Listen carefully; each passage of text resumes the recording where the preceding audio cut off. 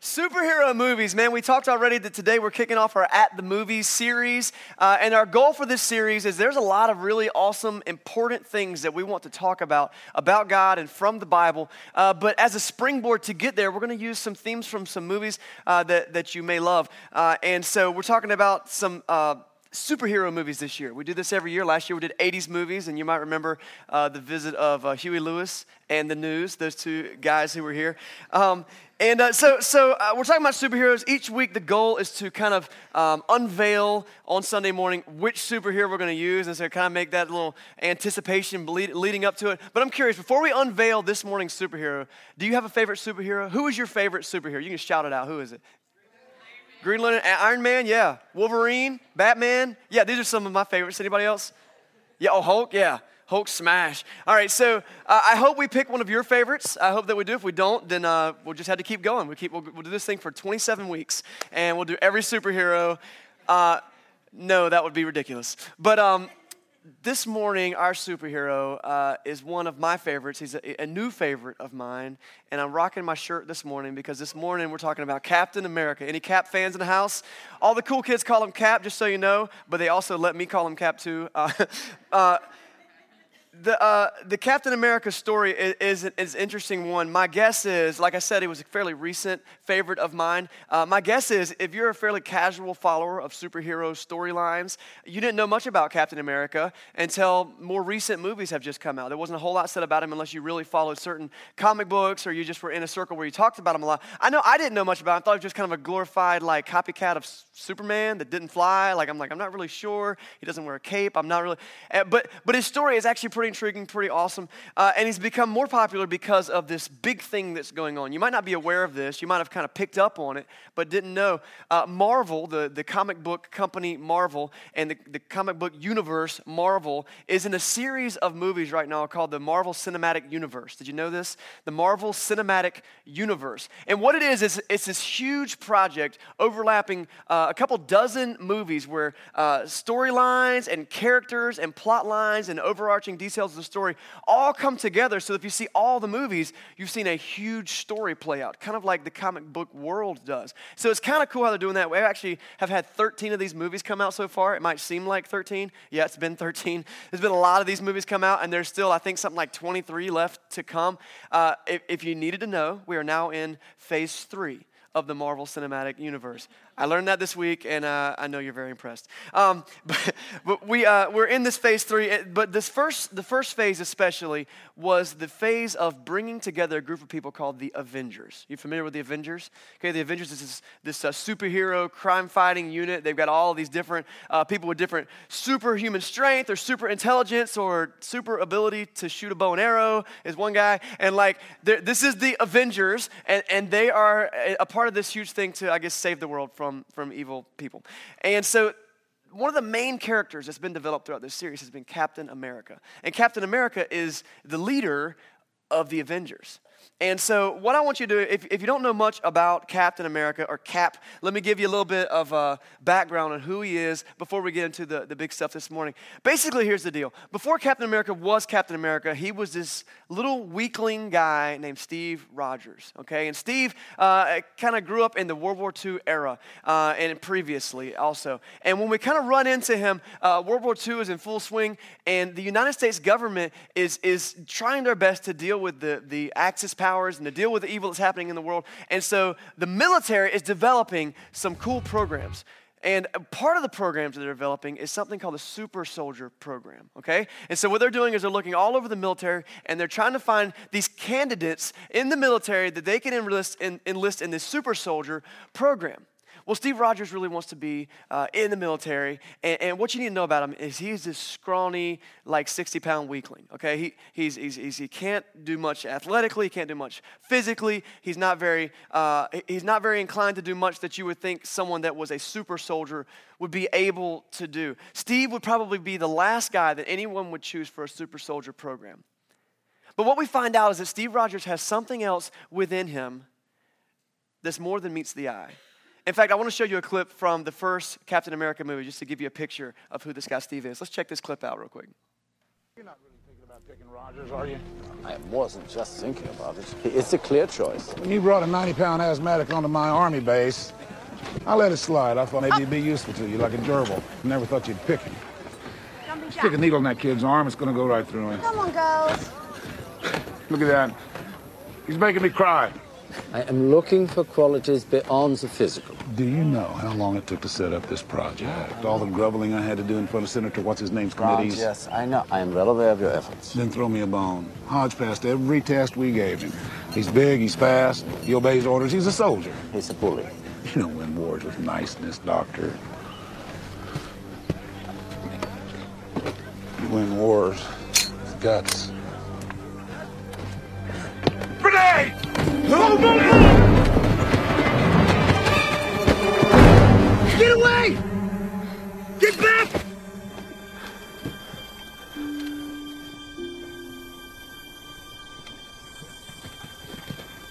Dummy grenade. All clear. Back in formation. Is this a test? He's still skinny. He's still skinny. Tommy Lee Jones is never convinced. No matter what role he plays, he's like, I'm a skeptic the whole time.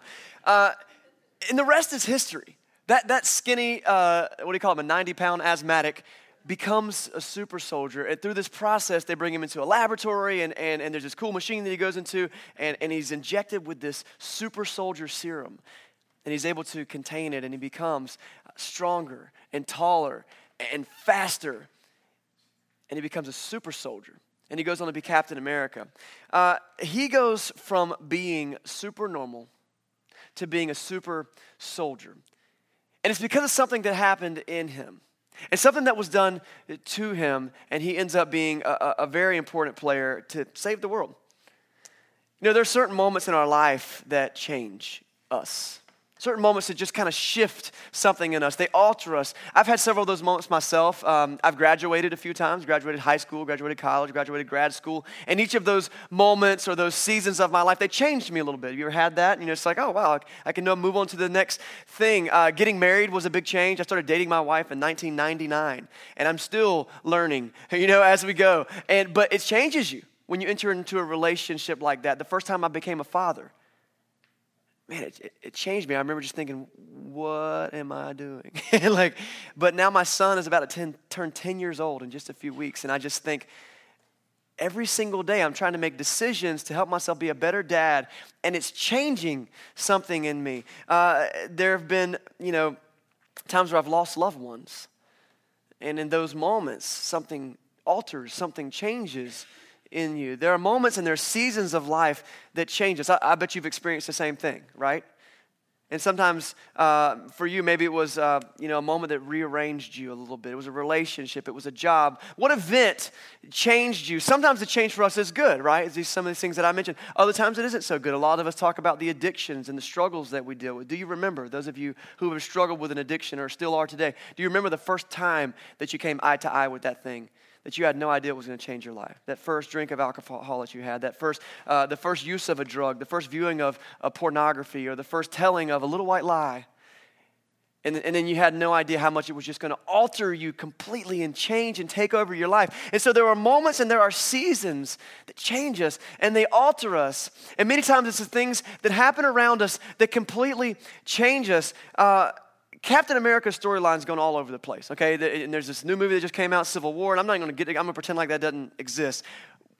What happens, though, is throughout the story of Captain America's life, there's one thing that doesn't change, and that's his origin story. And that's this. That's the fact that Captain America once was just Steve Rogers. He was super normal. He was nobody from nowhere, and he was doing nothing. And then something happened, and he changed and became Captain America, and the rest is history. At Venture Church, we love to look to the Bible for the answers to life's most important questions. And there's a topic today that I really, really want to talk to you about. Something that I actually, I don't know that I've ever preached on it before or really even had a formal out loud teaching about, but something that is pivotal to what it means to live for God. And I hope that you'll agree when we get to the end of this today. It's the fact that God has not only the ability, but also a plan to help each one of us make a very specific change. And it's not just a superficial change. It's a change that goes spirit deep, okay? This is not like a superficial thing. This is not like switching insurance to save 15% or like switching your cell phone provider to get better coverage. Like, this is spirit deep. This is really deep stuff. And it's something that will change not only you and me, and it has, many of us, but it's been changing the world for over 2,000 years. And so if you've got a Bible, go ahead and grab that thing. We are going to be in the book of John today. If you don't have a Bible, there are some that are scattered along under your seats right there. You can feel free to grab one of those. In fact, if you need a Bible because you don't own one or the one you have is hard to read, keep the one that you find in here. You can have it. Look it up on your phone. I also have the scripture on the screen behind me. But we're going to be in John chapter 20. Let me tell you a little bit about John. Okay, the book of John is in the New Testament of the Bible, which is that last third of your Bible. The New Testament of the Bible is all about the life and teachings of Jesus and the early part of the church and how it got started, okay? And we're going to be in the book of John, which is a biography of Jesus' life and his teachings. And so it's a pretty cool place to be. We're going to be in chapter 20, which is near the very end. And what we're going to find is that right here in chapter 20 of John, a lot has already happened. Jesus has already come to earth. He's already done all this ministry. He's performed miracles. He's done all these things. And in the previous couple of chapters, Jesus had been arrested, he'd been crucified, and he'd risen from the dead, okay? And that's what we find right there in John chapter 20. Quick time out, okay? I just said Jesus rose from the dead, all right? And you might be here today visiting, or you might be here, you've been here for a little while, and you've heard this thing about Jesus rising from the dead, and you're like, I don't know if I buy that. Like, that's kind of one part of Christianity that I'm not sure if I can grasp, and I get that. That's totally cool, because that's part of the growing process of learning and understanding God. I want to tell you about something real quick. We have a class that we offer once every semester called Venture Basics. Venture Basics is a 4-week class, and it addresses a lot of questions like, where did the Bible come from, and is it reliable? And one of the questions that we spend a week on is the question of, did Jesus really raise from the dead, and would a rational, logical person actually believe that? And so if you're interested in that class, Venture Basics, would you make a note on that yellow card that was in your seat? Make sure you drop it in the bucket when you leave. Someone can reach out to you about it. But also on September 11th, here in a few weeks, we're going to be having sign-ups for small groups and some other things. And you can also sign up for Venture Basics there as well. And the class will start 2 weeks after that. So just want to give a quick commercial, because that's a big deal. Understanding that Jesus rose from the dead, that's something that's heavy to swallow. But I'm going to tell you, I believe it, and I believe that it is something that a logical, rational person can believe. But back to our story. Okay, so we're in John chapter 20, and Jesus has just risen from the dead, but his closest followers, his disciples, they don't know this yet. They have not been made aware yet that Jesus rose from the dead. They haven't verified it. They haven't seen it with their own eyes. There was someone that ran up to them and told them, hey, Jesus rose from the dead. But, I mean, you've been to funerals, right? And normally stays that way, right? Like, people don't raise from the dead. So these people are still kind of in a state of skepticism. Like, I'm not sure.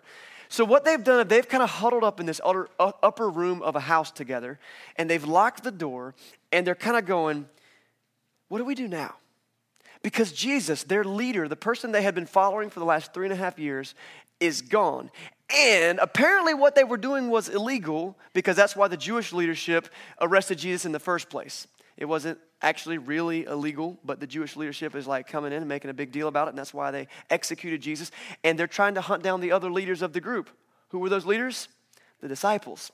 And so they're kind of huddled up. So that's the state we find our guys in John chapter 20, verse 19. Skip up to verse 19, and I have it here on the screen behind me.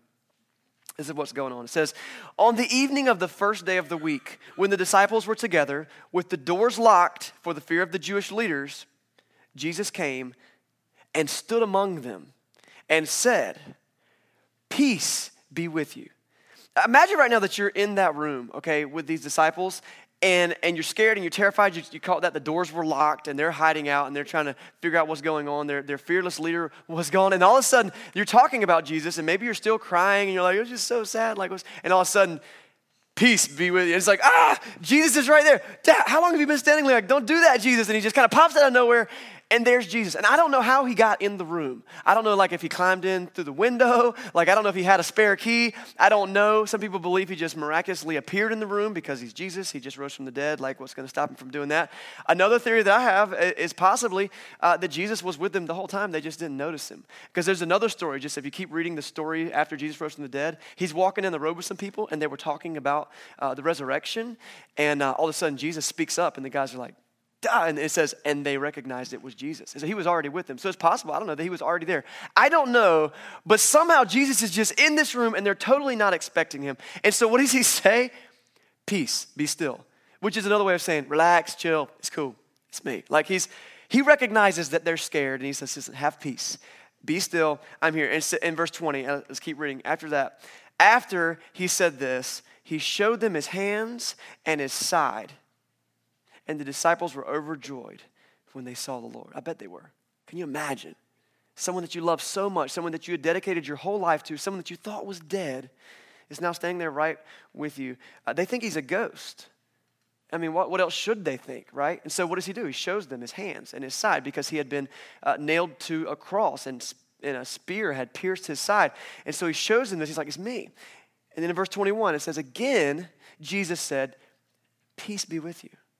He's still calming them down. And then he gives them some instructions, and then this really cool thing happens. He says, as the Father has sent me, I am sending you. And with that, catch this, he breathed on them. I'll say it again. He breathed on them and said, receive the Holy Spirit. If you forgive anyone's sin, their sins are forgiven. And if you do not forgive them, they are not forgiven. Take that in, especially those of you who've been in church for a while. You might have never noticed this verse. This is a very big moment in the history of the world. Jesus breathed the Holy Spirit into the lives of these men. See, Jesus had already given these men some life-changing moments. I said there's moments that change you, right? And he's seen these moments. Like there was this moment where Jesus calls each one of them individually out of obscurity as fishermen or just marketplace people. And he calls them out and he says, listen, I've got a plan for your life. Come follow me and I will teach you all about it. And that was a moment that shifted them and changed them. It had already redirected their course. And there were moments when Jesus had done amazing things like done miracles. I mean, he had healed sick people and he had risen people from the dead and he had created food out of nothing. And like that had changed them. There were a few of them, Peter, James, and John. They had actually seen Jesus take on a heavenly form in what's called the Transfiguration. You should totally look it up. It's an amazing story. But it's when Jesus takes probably the most godlike form that he ever took in front of the apostles. And there they were, and they got to see that. And that was one of those moments that undoubtedly changed them. That's not something that you forget. But of all these things,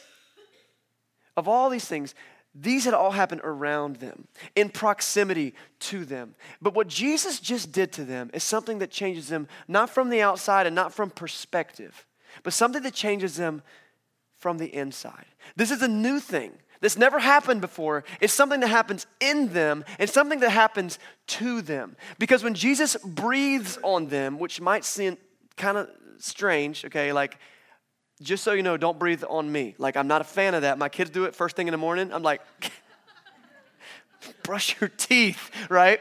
If you're a parent, you're like, amen, preach, right? And it's like, breathing on people is not normal. But if you look back through actually the history of creation, and you go back all the way to the very beginning of the Bible where God created Adam and Eve, how did he kind of implant their soul in them? He breathed it into them. This is how God implants spiritual things, apparently. He does it to Adam and Eve with their soul. And here what Jesus does is he breathes and he says, receive the Holy Spirit.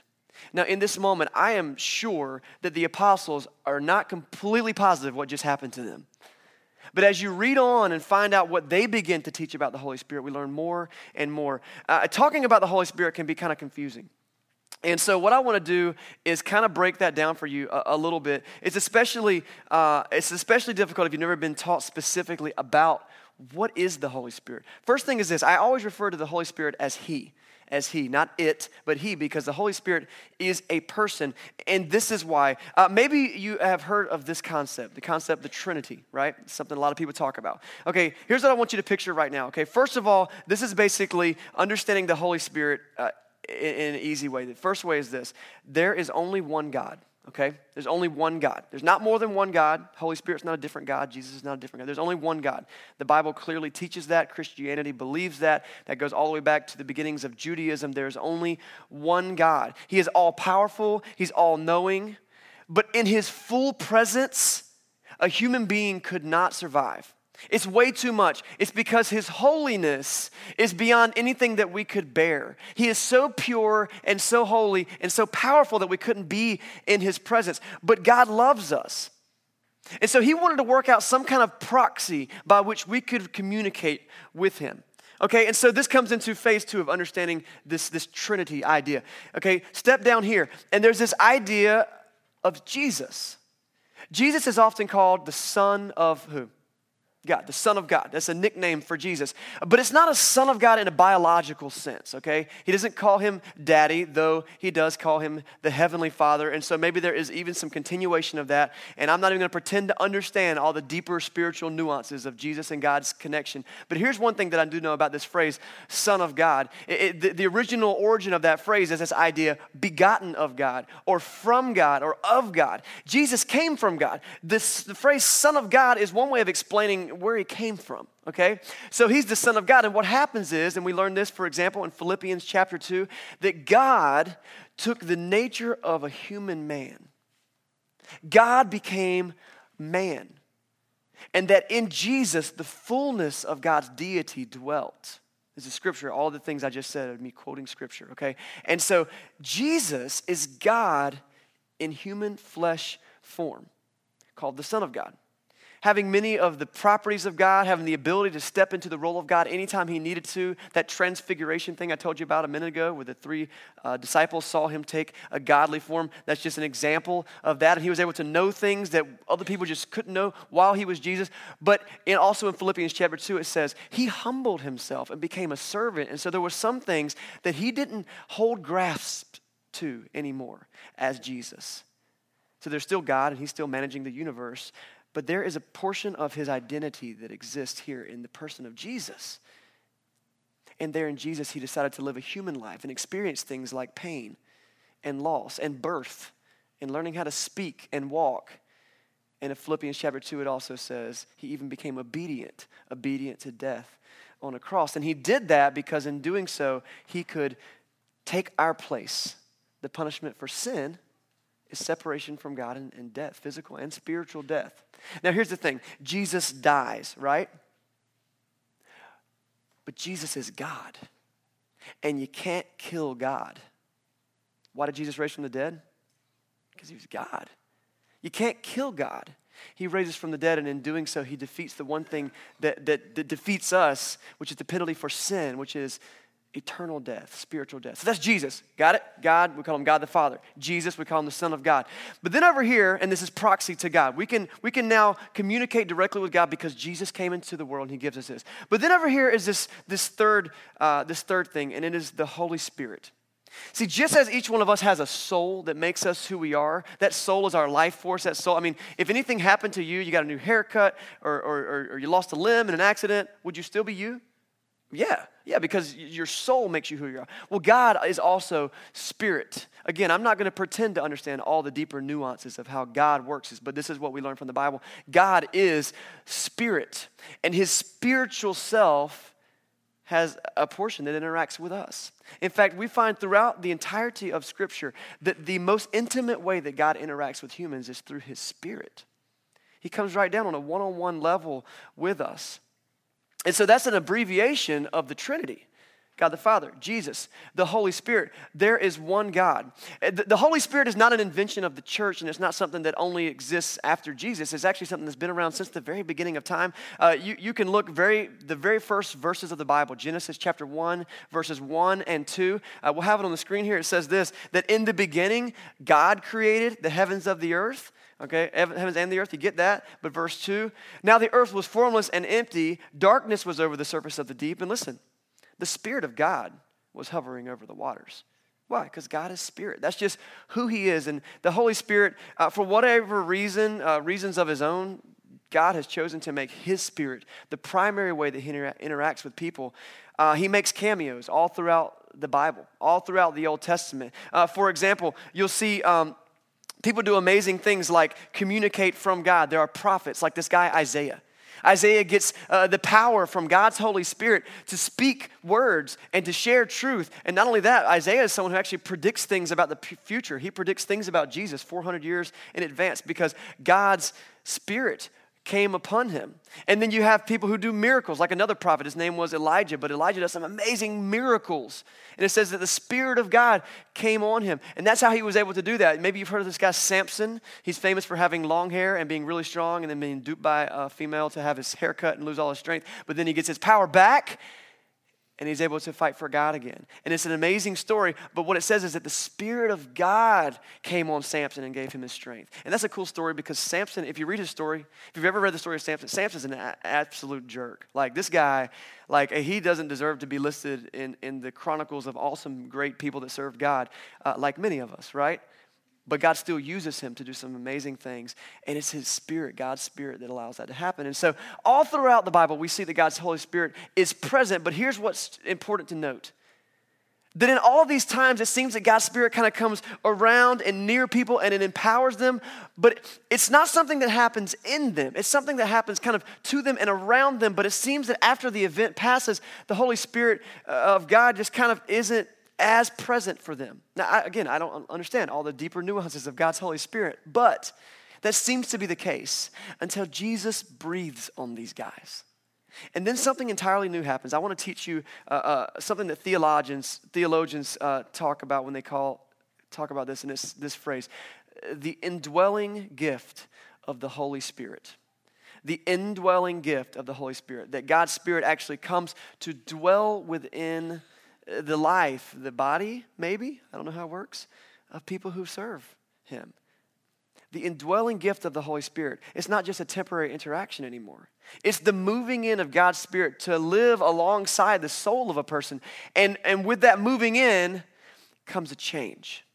And that change specifically is the power of God. For the disciples, they're given a huge promise and a huge responsibility. Jesus says in verse 22b, maybe you caught this. He said, receive the Holy Spirit. He says, if you forgive anyone's sins, their sins are forgiven. If you do not forgive them, they are not forgiven. That's a verse that you might want to wrestle with sometimes. Like, wait a second. Not only God could forgive sins, but Jesus empowers these men to go out and be his mouthpiece in the world. Because they're about to embark on the mission of starting the church. And the things that they say are going to matter for the rest of our lives, right? We sit here today in this room because of the work that they started. And it's because God gave them the authority to speak for him. He breathed on them. And their spirit, his Spirit began to dwell within them.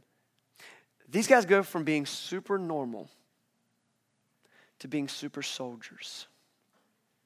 Something happened in them that brought around change, not only in their own lives, but in the world.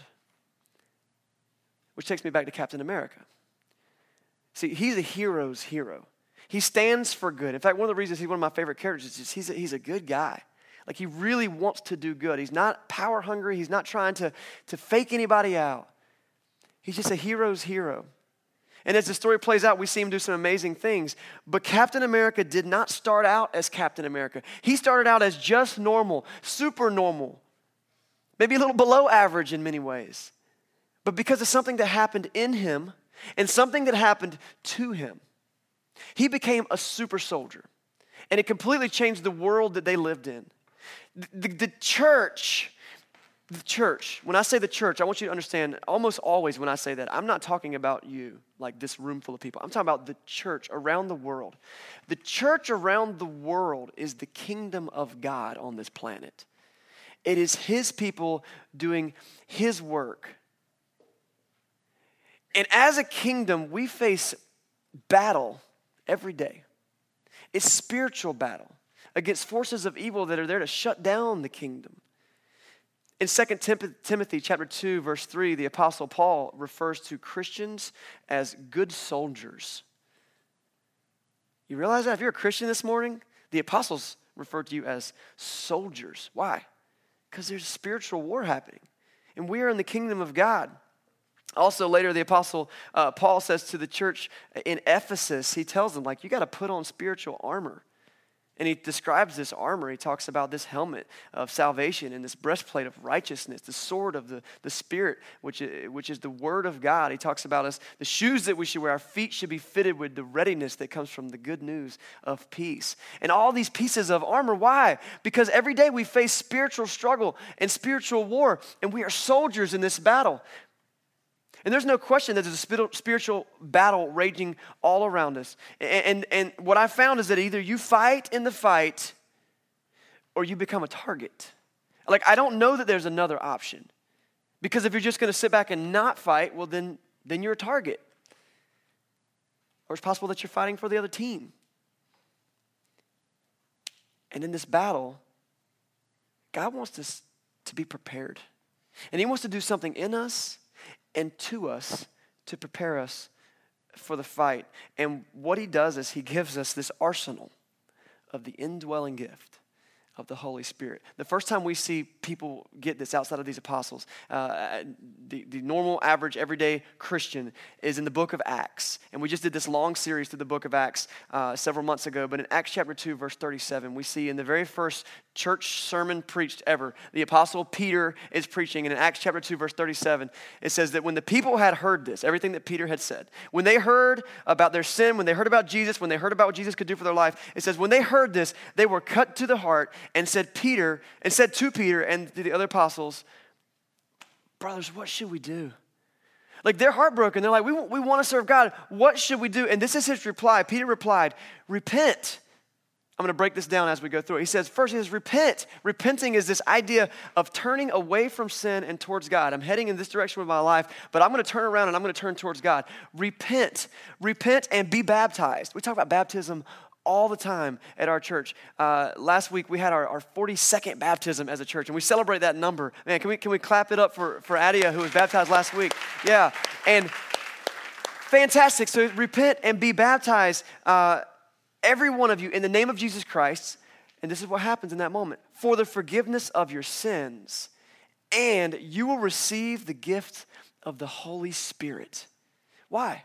Because each one of us, as we gear up for this battle and we choose who we're going to serve, God's like, listen, I want to give you something. I want to give you my power in your life. Verse 39 says, the promise is for you and your children and for all who are far off, for all whom the Lord our God will call. By the way, that's you. That's us. We're living over 2,000 years later and it's still working. Did you see that? That when we turn to Jesus for forgiveness and we're baptized into him, we get the gift of forgiveness, but we also get the Holy Spirit, the indwelling gift of the Holy Spirit, the power from God that moves into our life, something that happens in us and to us. We move from being a normal person to being a super soldier in God's army. And that's huge. And that's the thing that I want to make sure we understand today. That God moves in and he changes us. And he gives us purpose and he gives us a goal and he gives us the ability to fight back. So that when we wake up to face the day, we're not alone anymore. I want to read some more from this guy, John, except this time in the book 1 John. Okay, it's later on in the Bible. 1 John will be in chapter 4, verse 4. This is what John says. He says, you, dear children, are from God and you've overcome them. He's talking about the evil forces in the world in that section. You've overcome them because the one who is in you is greater than the one who is in the world. Yeah, what are we facing? Well, the one who is in you is greater than he who is in the world. You can take this in Romans chapter 8, verses 11. This is the Apostle Paul talking again. He says in verse 11, and the spirit of him who raised Jesus from the dead is living in you. He who raised Christ from the dead will also give life to your mortal bodies because his spirit lives in you. Listen, this is the same spirit it says in Romans 8:11, the same spirit that rose Jesus from the dead is given to people who choose him with their life. This is the power of God in our lives. Isn't that amazing? The same spirit, the same power that rose Christ from the dead lives in those who choose him. And this is awesome news. It really is. But I want to share something that I've learned. I think one of the biggest struggles I've faced in my own faith walk, like as I've tried to be a better Christian or whatever that phrase is, like this is something I've noticed is that I choose Jesus, but then I still stink at being good. You with me on that?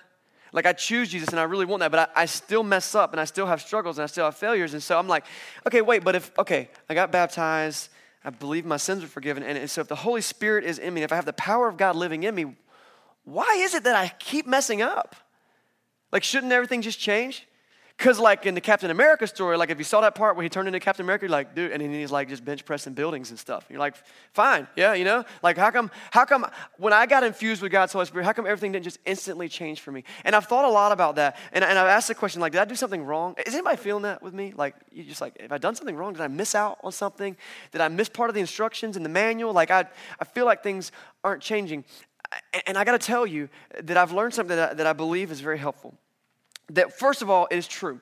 When God moves in, when the Holy Spirit comes into our life, I need you to understand this. I believe this with all my heart. I think that the Bible backs this up completely, that the change happens in you immediately. It's instant. Because in the mind of God, you are forgiven. And in the mind of God, you are spoken for by Jesus, okay? In the mind of God, it's instant. The problem is, in our mind, it takes some adjustment. And the best way I found to describe this is to talk about it like getting a roommate. You guys ever have a roommate? Some of you still have a roommate. Don't look at them right now. You're going to hate each other, okay? Dishes, right? You ever had a roommate? Here's the best way I've learned to understand. It's like getting a spiritual roommate. See, God's Spirit is taking up residence in your life alongside your spirit. So imagine that you've got a room that's all your own, okay? You've got it decorated like you want it. You listen to your music. You watch your movies. You got your websites on the computer. You got everything set just like you want. You put your socks right there because that's where I want them. And I'm putting them right there. And I got my posters up. And I got my friends coming over when I want to, right? This is my life, my world, my room, right? And suddenly, you get a roommate.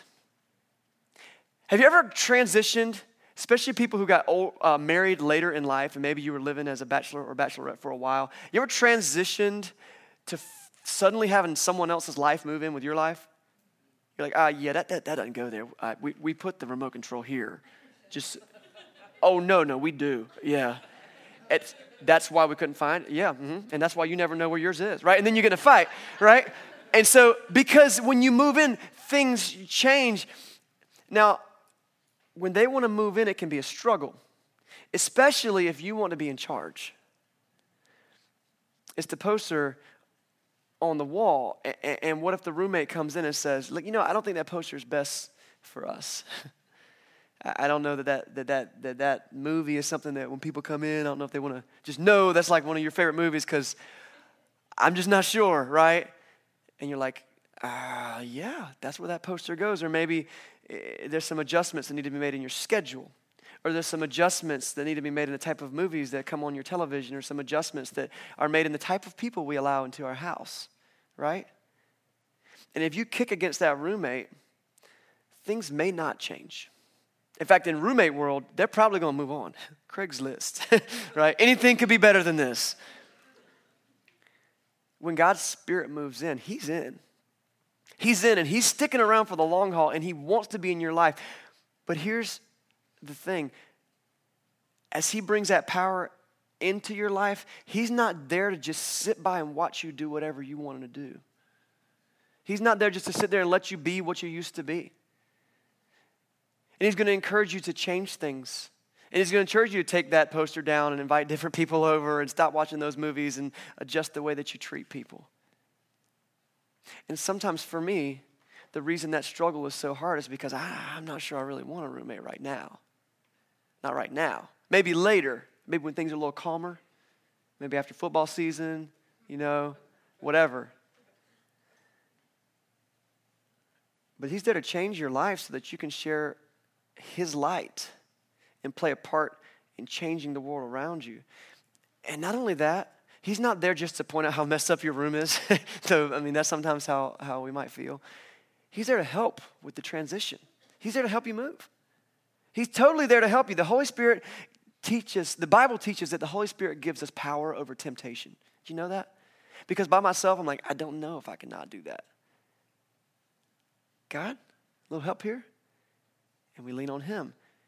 It also teaches that He's there to lead us when we need to make decisions. We're told that He actually teaches us as we seek to know more about what God wants for our life. I've experienced this in my life so much. The Holy Spirit teaching me. And no, I don't get like a pamphlet in the mail. It's just like in this moment, I'm like, oh, light bulb. Man, that makes sense, right? Anybody there with me? Have you had that experience? Yeah, you have. If you've got the Holy Spirit in your life and you're listening to Him, the teaching happens. Sometimes He'll put people in our lives to give us encouragement or guidance. Other times, He'll give you opportunities to be challenged or to grow. The Bible teaches us also these other kind of pseudonyms, nicknames for the Holy Spirit. And these really help us understand who the Holy Spirit is. It says He's the advocate. Like He's standing there making intercession for us. He's advocating for us to God. He's the counselor. Any ever needed a counselor? You might need one right now, right? He's the counselor. He says He's the guide. He's the intercessor. He's the teacher. Let me go back to intercessor. The book of Romans, Paul teaches that the Holy Spirit can speak to God for us when we don't know what to say. You ever gone, in prayer? I know I've gone to prayer before. I'm like, I don't even know what to ask for right now. Holy Spirit's like, gotcha. God, what he's trying to say is he's really stressed out and he doesn't understand how to communicate with whatever, blah, blah, blah. Like, he's the intercessor and he comes and he communicates our heart to God for us. And one of my favorite things about the Holy Spirit, one of his nicknames, is that he's the comforter. He's the comforter because when life gets crazy and it seems like there's no light at the end of your tunnel, you can know that you're not alone. And there's this peace that comes, and I think it is adequate that Jesus says, peace, it be still. Because that's what the Holy Spirit brings into our life. When the Holy Spirit moves in, you get the chance to live out the unique and amazing life that God created for you in the first place and that sin destroyed. And when he lives in you, he can then work through you. Because you've gone from being super normal to being a super soldier. In the time we have left, let me share you some more that John said. John was the one who wrote in John chapter 20 about the situation in the upper room where Jesus pops up. We also read a little bit from 1 John chapter 4. And so we're going to be in 1 John chapter 4 again in just a second. But how does all this sound to you? How does all this idea of the Holy Spirit moving into your life sound to you? Like, I'll be honest, if you don't come from a church background, or maybe you're just kind of here for the first time, and you're like, I've heard about spirits moving into people, and I'm not a fan of that because they make scary movies about that kind of stuff. I'm not sure I want anything to do with that. I want to encourage you to learn more about him. Don't just invite spirits into your life. That is crazy, okay? People do that, and it's crazy, and it ruins things.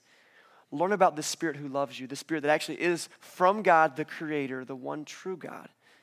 And I want to just invite you, if you're having questions and you're confused, here's what I want to invite you to do. Just stick around. Maybe come back one more week and hang out with us again. Maybe for the whole Heroes series, we got 4 more weeks of this going on, and just hang out and do that. And I think that you might be surprised what God has for you. That he can teach you. That even maybe he's not indwelling with you right now. One thing he's still really good at is giving you a little nudge, a little prod, a little conversation here, a little conviction there, a little moment of realization where you go, okay, I think I could do this. I think I could do this. I think you'd be surprised at what God's offering you. If you've already decided that Jesus is who you want in your life, and you've already decided to live for him, if you've already been baptized into his name, if you've already had your sins forgiven, let me give you some good news. You got a new roommate.